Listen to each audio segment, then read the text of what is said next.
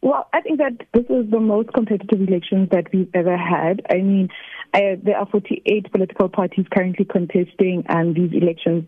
And one thing that's also very interesting about this whole electioneering campaigning period is that there's been a rise in alternative voices. There's been a rise in more political parties that are really trying to center themselves or identify themselves as alternatives or a different voice to the current ANC, to the current DA and the EFF as well. So you have now a more robust political atmosphere. You have a more competitive and a more interesting political atmosphere as well. Even with the campaigning period, I mean, Women First came out. It was interesting to note that they were formed in 2008, but this year was the one time that they really, really tried, to be visible in the elections and to compete for a seat in parliament. And they are doing so with the hope of bringing, the women's voice or the women's plight to the legislature. And that's quite interesting because we've never had, actual political parties that center themselves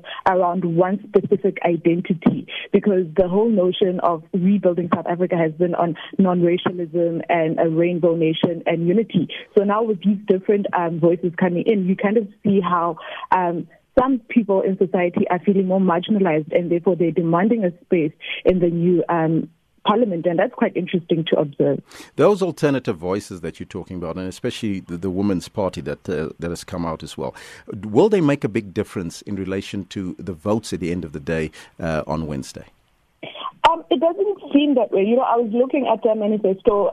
It's quite unclear as to what exactly they wish to bring to the table. And that's the biggest challenge we're having with all opposition parties in the country, because they don't really have a set identity. Everything seems to be a response to the current ANC politics, So they're saying that they're advocating for the rights of women and they want representation in parliament. But when you're looking at the fifth parliament that just closed now, you have now the ANC having 49% of their of their members in parliament being women. The DA had 32%, the EFF had 44%, and those are the big parties, and they had female or women representation. So what exactly are they bringing to the conversation that's new? And it was quite hard to determine from their election manifesto, and that is the challenge. It's not just women forward only, because even with Black First, Land First, they're saying that they want the land back, but that's a conversation that was already initiated by the EFF. So it seems as if there is, and it was initiated by the EFF, and then the ANC kind of got onto the bandwagon eventually. So now you're having a position or a situation where you're not entirely certain what these new voices, what these alternative voices are bringing to the table, and that's the big challenge, that they don't have a set identity, right? And that will also determine now their showing at the polls. And it's unlikely that they will make a very big difference or any difference at all. Let's break it down in terms of the three big parties, starting off with the ANC. They were campaigning amidst political infighting and factionalism and allegations of corruption against its top officials. Was this perhaps a very challenging election campaign for the African National Congress?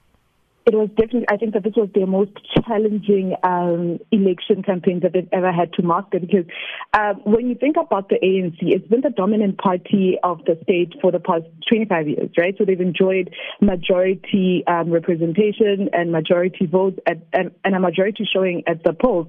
So now that has made them to lack accountability. So they became kind of unresponsive, right? So now you had a situation where with their political infighting, because now they realize that the margins are slowly declining, meaning that the competition for seats in the legislature is becoming more difficult. It's not a given anymore that, they'll have 200 plus seats.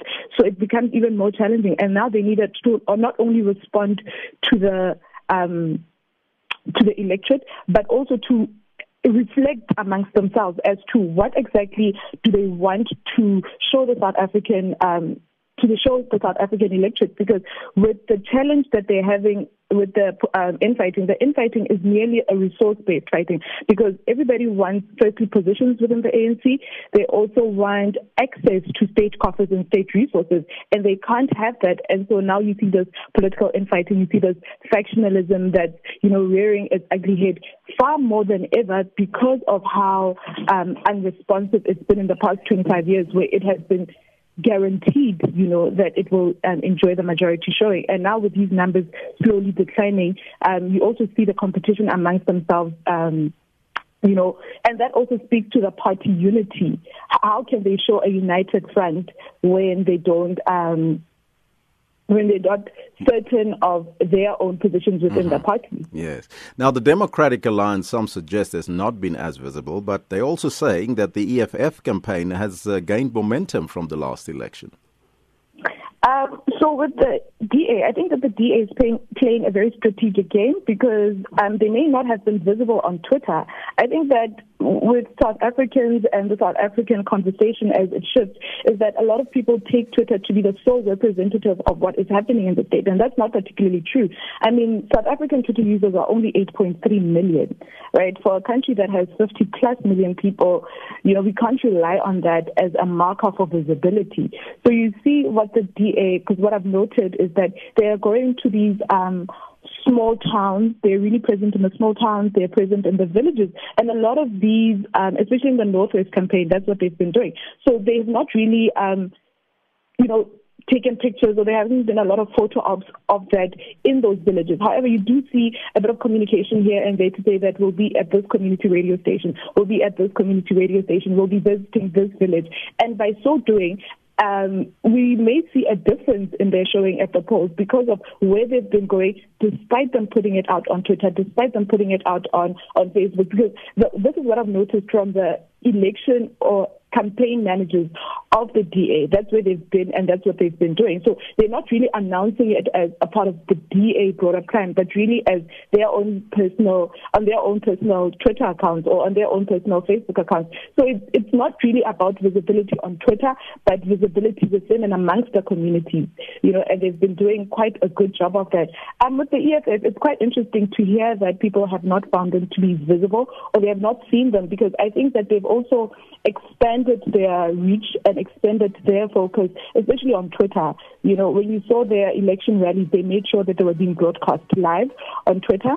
Mm-hmm. They made sure that, they had a lot of Twitter users, because before all the other political parties were doing a sort of election day, the EFF had what they were calling the EFF Red Friday. Right, so every Friday you'd see members of the EFF wearing their party regalia and hashtagging that. So it's quite interesting to say that there hasn't been any visibility from there, where it seems to me that they were the most visible political party amongst the big three. And also interestingly, during the overseas vote last week, it was very interesting to note that the DA results, or the DA members, were tweeting about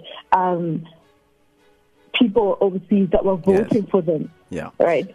Far before the DA and the ANC. Mm-hmm. Naledi, thank you so much for your time and giving us your take. That was a lecturer in political studies at the Northwest University, Naledi Modise.